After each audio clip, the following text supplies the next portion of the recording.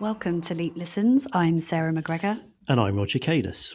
Well, we've got a real treat for you today. Our guest is a true employer brand pioneer and one of the industry's top influencers. After 2 decades in roles in human resources, including being global employer brand leader for Marriott International and the Ritz-Carlton Hotel Company, she spotted a major opportunity to build relationships with candidates and employees and founded exaqueo, the highly successful employer brand consultancy, where she is the CEO. Welcome to Leap Listens, Susan LaMotte. Good morning. Thank you so much for having me, and thank you for the kind introduction. So, Susan, last year you wrote an article called Beyond EVP, and you delivered a keynote presentation. And in this, you stated that employment is no longer a simple exchange of pay and benefits for work, and that when marketing employment, we shouldn't ignore the complex relationship employees have with work. What were the important relationships you're talking about? So often when we think about our relationships with employment, we think about it just as what is our relationship with the employer or the organization. But work is so much more multifaceted than that. So there's actually, based on our research, 4 dimensions to the employment relationship. First is that relationship with the organization, the overall relationship that you have. Do you trust the organization, and does the organization trust you? Second is the relationship that you have with your leaders, the people who manage you. Do you respect them, and do they respect you? Third is the relationship you have with your coworkers or your colleagues. Do they value you, and do you value them? And then last is the relationship you have with your work, the actual job you do, the tasks you perform, the things you do every day on the job. And do you care about what you do? And do you feel that there's someone or something on the receiving end of that who ultimately cares about the value that you bring to work? And it's those 4 dimensions together that make up the employment relationship, not just you and the organization.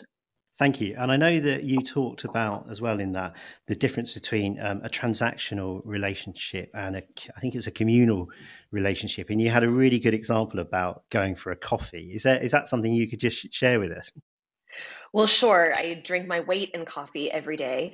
So it's an easy example to share. Whenever we think about going to get a cup of coffee, right, we have our favorite or the thing we really like. For me lately, I've been drinking a lot of oat milk. So let's say I go to the local Starbucks here in Charleston, South Carolina in the US. I get my coffee with oat milk, and it's delicious. I have a lovely exchange with the barista, and then I leave and I go on about my day. Now, let's say Starbucks, for whatever reason, stops selling oat milk, and that's what I really enjoy. I'll just move on to the coffee shop down the street, perhaps, that does sell oat milk. No harm, no foul. Starbucks just doesn't offer what I want anymore. And that's fine. It's just a transaction, an exchange of goods or services. That's how we've been treating employment all of these years, as a transaction, a contract. But if you think about the other kind of relationship we talk about in research, which is called a communal relationship, that's a relationship based on a series of common goals. So we often think about a relationship we might have with a spouse or a partner as a communal relationship. And the big difference is that in a communal relationship, you stick around when times get tough. You don't say, oh, sorry, what I want isn't here anymore, so I'm headed down the street to find a new spouse or partner. Instead, you've got these common goals, you've got these roots, these things that strengthen the relationship and keep it strong. And so you fight or persevere through the bad times. And the idea here is that during the toughest times, the employees who have the strongest relationships will stick around. So during COVID, the way that your employer treated you during this very tough time is a perfect example of a communal relationship. Are you going to stick around? Or now that COVID seems to be waning and people are feeling more confident, are you going to abandon that relationship and just move on to the next one? And that's the key between the difference between these relationships.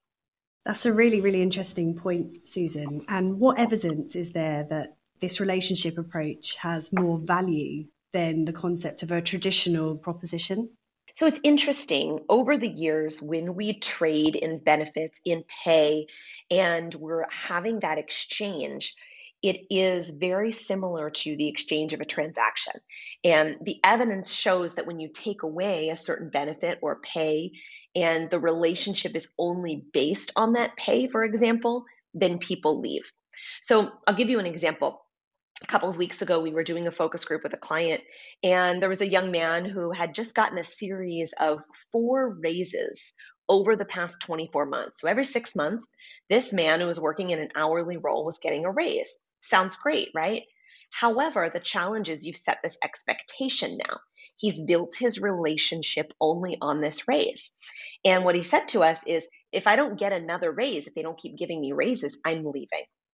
So that is the perfect example of qualitative evidence of what happens when we only root our relationships in the things that are driving the transaction.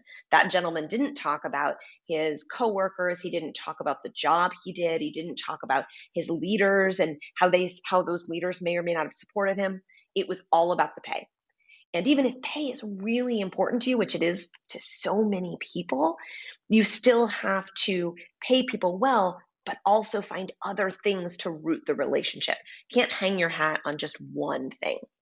And this feels like a fairly significant shift away from some current thinking. So as a very well-respected employer brand consultancy, what's that meant for the way that exaqueo approaches their employer brand projects? Employer brand is still a relatively new discipline. The term was only coined in the 90s. And so over the past several decades, we've built the industry based on mirroring a lot of what our colleagues in marketing do. And there's lots to learn there. And a lot of the things that we've done have worked really well, especially when it comes to things like market research and really understanding the audience. But what marketing does when they sell a product, right, like a cup of coffee, is they develop a value proposition. That's the 3, 4, 5 core attributes about why that coffee or why that Starbucks experience is better than another one, or why you should choose that one. The challenge is that marketing is selling to the many, right? They're starting out, if you take a triangle and you flip it upside down, they're starting at the bottom. Starbucks started with just a couple of stores, and they expand. They want to have as many as possible and sell as much of that coffee to as many customers as they can. But employment is different. Our funnel is the other way. We're starting at the bottom and we're narrowing our choices down, and candidates are narrowing those choices down. So what we really feel like is important for our industry to do is to shift away from this notion of value proposition, of just trying to sell 2 or 3 things as an employer. Because one, when you sell just 2 or 3 things, you're creating something, or you're creating an employment experience that you're trying to make vanilla to attract everybody at once. And what we know now, especially post-COVID, the effect of the social justice movement, particularly here in the Western world, what that's meant is that it's amplified this idea that people really want individualized or personalized employment experiences. So instead of just selling 2, 3 things, we need to really think about the complexity of these multifaceted relationships that employees have and begin to really customize our employer brands to reach them rather than just hanging our hat on a value proposition. With that in mind, what's the first step companies should take to adopt this relationship-based approach? First and foremost is doing some research. And I don't mean just a random survey or relying on employee engagement data. It's really trying to understand what we at exaqueo call the whole self. So marketers, for example, when they do their market research, they learn everything about you. So Starbucks, Apple, the big brands we all know, they know everything about me. They know how much I make, how many kids I have, what I consume, both food and beverage, but also content. They know it all. When it comes to employment, the only data we can to collect about our employees is from the time they walk in the door to the time they leave. We don't really know who they are as humans. So the first step is to do a really robust market research effort, either on your own or with a partner like us, to make sure that you truly understand who your employees are. How do they feel? What do they prioritize? And get that data to reflect their entire life. And you can do that simply by shifting the kinds of questions you ask. Don't just ask them questions about work. Find out where they're spending their time outside work. Find out what they value personally. Find out who influences them. in the job search. We're so focused on digital relationships right now and digital branding, marketing and advertising. That's all really important, but we forget that candidates have anywhere between 8 and 20 influences in the journey to take and keep a job. And so it's really important we understand who offline are they talking to. And you can use that whole research set to start to inform how you're actually going to brand and market the employment experience. Fantastic. Yeah, that's a really such good valuable information. Susan, going to go slightly off topic here because exaqueo has and has always been a virtual business. I know you've got an office now, but ultimately that's the way that you've built it. So during the pandemic, did you see really no change in the way that you operated? It's interesting. At first we didn't see much change, although the pandemic, because it personally affected so many of us, it brought us together closer as a team because we were trying to navigate schedules and challenges. Many of us on the team are working parents like myself. I have 2 young children. And so navigating homeschooling, how to work, when to work, what the new levels of interactions and schedules of interactions were, how we'd rely on each other. All of that changed within our insular team. That was the first thing. The second thing that changed is prior to COVID, we didn't use much video. We were entirely virtual, but we mostly relied on voice. We had the video technology, of course. We just didn't use it very often. Our clients didn't use it very often. Once COVID hit, I think people felt this need to see each other visually. And so now we use video quite a bit more than we did before. I think we also, lastly, are reminded of the importance of being connected.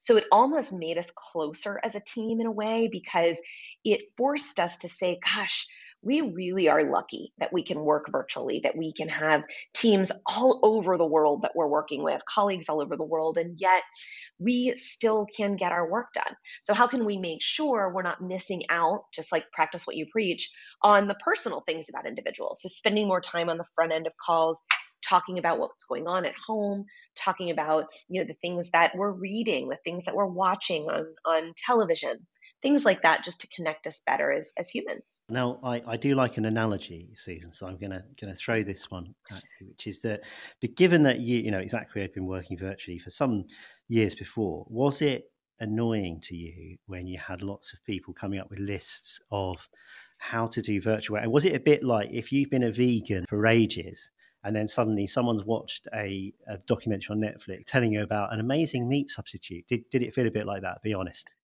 A little bit. It sure did. And I think the harder part to take was the people who started saying, we need to keep tabs on our employees, or we can't do this forever, or this is impossible, or I don't think my employees are working at home. The crazy stories of organizations who are monitoring their employees to make sure that they were working. That's the kind of thing that surprised us and shocked us even more, because for us, it had been a way of life for almost a decade. And so we were used to it. And, part of that is our core values. You've got to have that sense of trust and accountability. And when you have that sense of trust and accountability, people then do get their work done. And I think, too, there's an element just of recognizing that the world has changed now. And so we're not going back. We all know that. We're never going back to being 100% in the office. Even for employers that require it, there are many employees that will say, forget about it, and they'll just leave. So we smile a little bit, tongue in cheek. It is what it is. We kind of pat ourselves on the back. We've been doing this for a while. We try not to be too American about it, if you will. Fantastic. Well, thank you, Susan. That was a really, really interesting chat with lots of takeaways. You probably won't believe that we're at time. Can you believe Well, thank you so much for having me. Oh, it's a pleasure. Always a pleasure. It was great to chat to you. Thanks, Susan. Oh, awesome. Thank you. That was really fascinating, wasn't it? How the EVP has really evolved, hasn't it, into more relationship management. Absolutely. And I suppose before we get into that, Susan, what a legend. Yeah. But what she was saying was fascinating. And I suppose it is that, as you said, an evolution beyond just the transactional nature of employment to looking at deeper relationships and what different relationships at work mean to different people. Yeah, because it is going to be different things, isn't it? Like if you're in a call center, for example, your relationship with your employer is going to be very different than if you are a senior person in accounts. isn't Yeah, it? absolutely. And then all that ties back into some of the things that we've talked about in previous podcasts about the relationship that you have with the brand that you're working for and whether you believe in their purpose. And that's a relationship too. Yeah. Excellent. Good. Well, I don't think we need to say a great deal more. Susan covered so much with that, didn't she? Yeah, she was brilliant. So, yeah, that's a wrap. Cheers. Thanks for listening.